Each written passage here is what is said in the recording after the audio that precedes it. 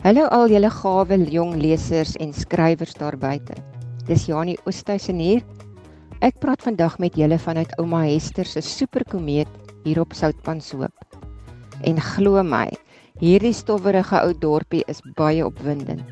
Maar meer oor Soutpanshoop en die superkomeet 'n bietjie later. Gewoonlik sit ek amper elke dag in my geheime skryfgrot iewers langs die Kaapse kus en skryf. Ja, regtig. Ek en my storiekarakters werk al 25 jaar lank in hierdie grot. Hier skryf en redigeer en vertaal ek boeke en my karakters gee vir my raad en help my reg. Vertalings deur my sluit in Harry Potter, Skateiland en Artemis Fowl. En boeke wat ek geskryf het, sluit in die Bessie Hemelbesemreeks, die Verlore Eiland, 'n tienerliefdesreeks en natuurlik die nuwe Ouma Hester reeks. Behalwe al die storiehelde en skurke met wie ek elke dag te doen het, bied ek ook skryfklasse aan by my eie aanlyn skryfskool met die naam Skryfgeheime. Ek wil nie te veel geheime uitklap oor wat in elke Ouma Hester boek gebeur nie, maar daar is soveel verrassings en skokke, dat ek tog maar sekere dinge met julle kan deel. Om mee te begin, die superkomeet is nie die enigste interessante tuig op Soutpanshoop nie. Hier staan, of liewer sweef, ook 'n lugskip met die naam Arnostervant. Met hierdie lugskip versamel Tiaan, Lisa en ouma olifantmis. Hulle raak ook met moorddadige vleisvretende visse en Chinese booswigte deurmekaar. Dit alles en nog veel meer gebeur in boek 2, Ouma Hester en die Arnostervant. Boek 3, Ouma Hester en die Dreadnought, is lekker skrikwekkend. Want hier kry Tiaan en Lisa eerstehands te doen met Dr. Lewend Kerwin. Ja, jy het reg gehoor. Kinders word ontvoer, ook Tiaan en Lisa, en daar word nare navorsing op hulle gedoen. So, wees gewaarsku. Die avonture in die Ouma Hester boeke is nie vir sissies nie. Dis vir almal wat daarvan hou om lekker bang te word en ook lekker te lag.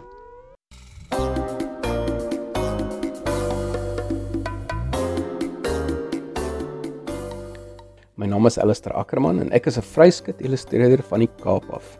Ek het al 'n klomp verskillende tipe projekte gedoen, maar ek werk meestal met kinder- en opvoedkundige boeke.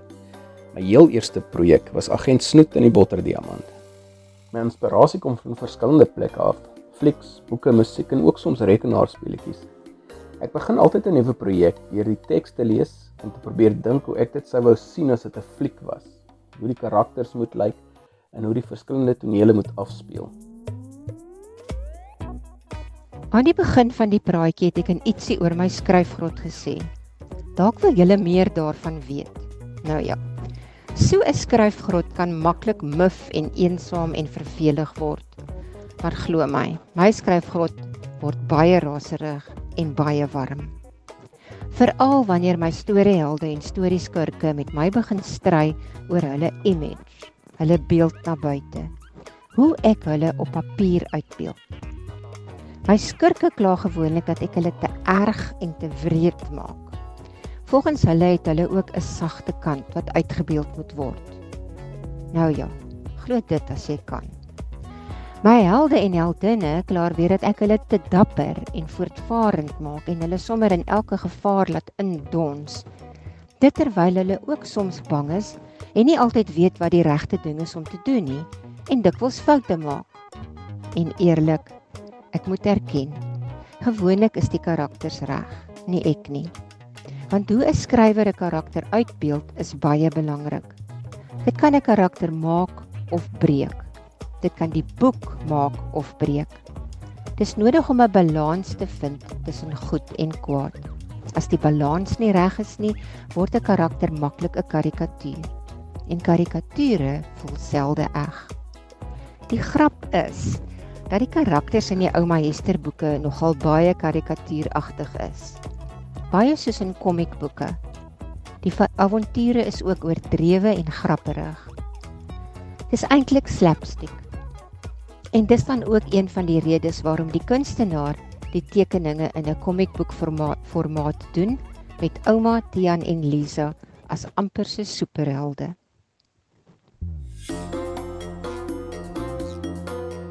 Dit was nogal met gemengde gevoelens dat ek die Ouma Hester projek aanvaar het. Alex van Houwelingen was die oorspronklike illustreerder gewees en hy het die hoofkarakters ontwerp. Hy was besig met die eerste boek toe hy oorlede is en ek is toe gevra om dit te voltooi. Alex se karakters was fantasties en ek geniet dit regtig om hulle te teken, maar dit was ook 'n groot uitdaging vir my om seker te maak dat die look wat hy geskep het behoue bly. So toe nuwe karakters inkom, het ek hulle probeer ontwerp om dieselfde gevoel te hê as dit wat hy geskep het. Die storie self is wonderlik. Ek is mal oor Ouma Hester se karakter en ek dink elke kleinkind sou 'n avontuurlustige ouma soos dit wou hê.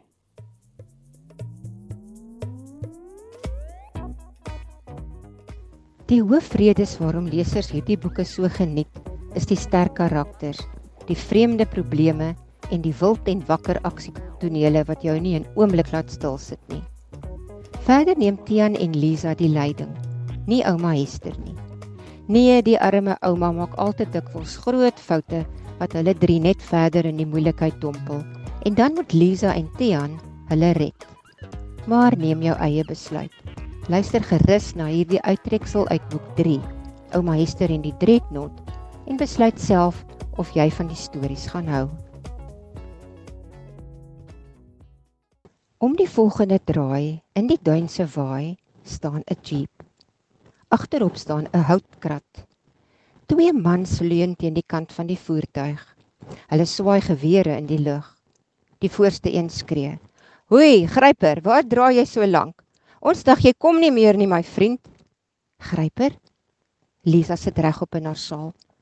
"Maar jy het gesê jou naam is Abbas." "Ja, wat gaan aan?" vra Tiaan, wat nou ook baie regop op sy kameel sit. Abbas pluk aan die teels in sy hand en die kamele stop in hulle spore. Grinnikend swaai hy om in sy saal, ruk sy hoofdtooisel af en smyt dit in die sand. "Julle reis eindig hier." Die Gryper lag honend.